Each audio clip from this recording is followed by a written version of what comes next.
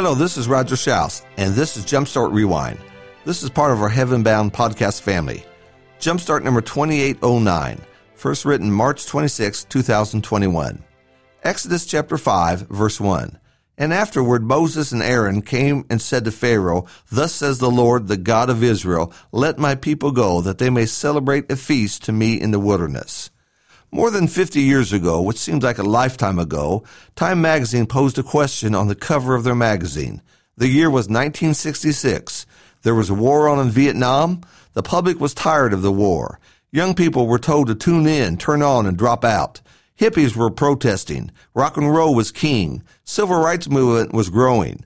Old and out-of-touch politicians had no clue as how to reach a growing dissatisfaction among the young people. Tensions were high, and Time magazine in bold letters across the cover asked, Is God dead? Some wondered.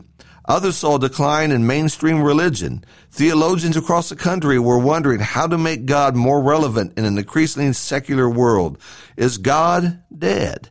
Now, all these years later, here we are, and God remains.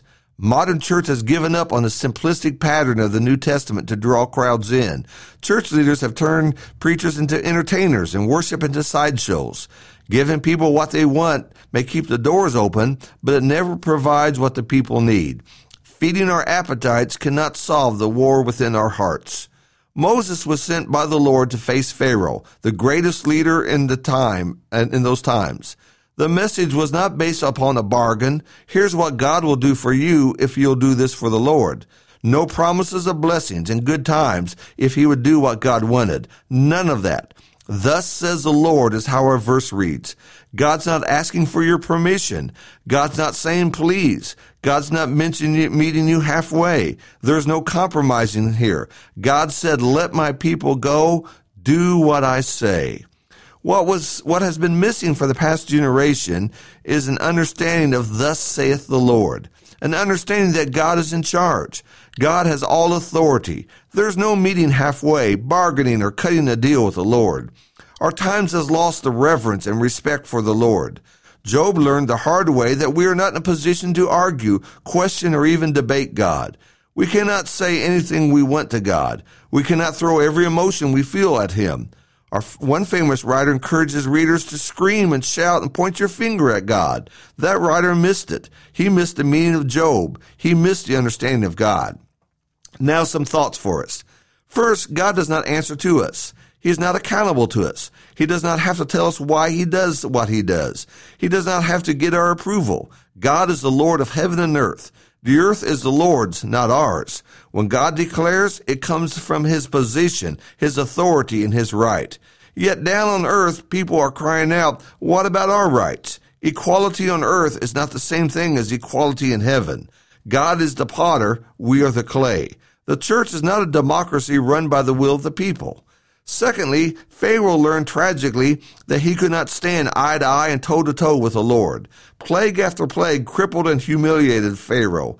His gods were shown to be worthless and powerless. Pharaoh was at the hand of God and he could not escape.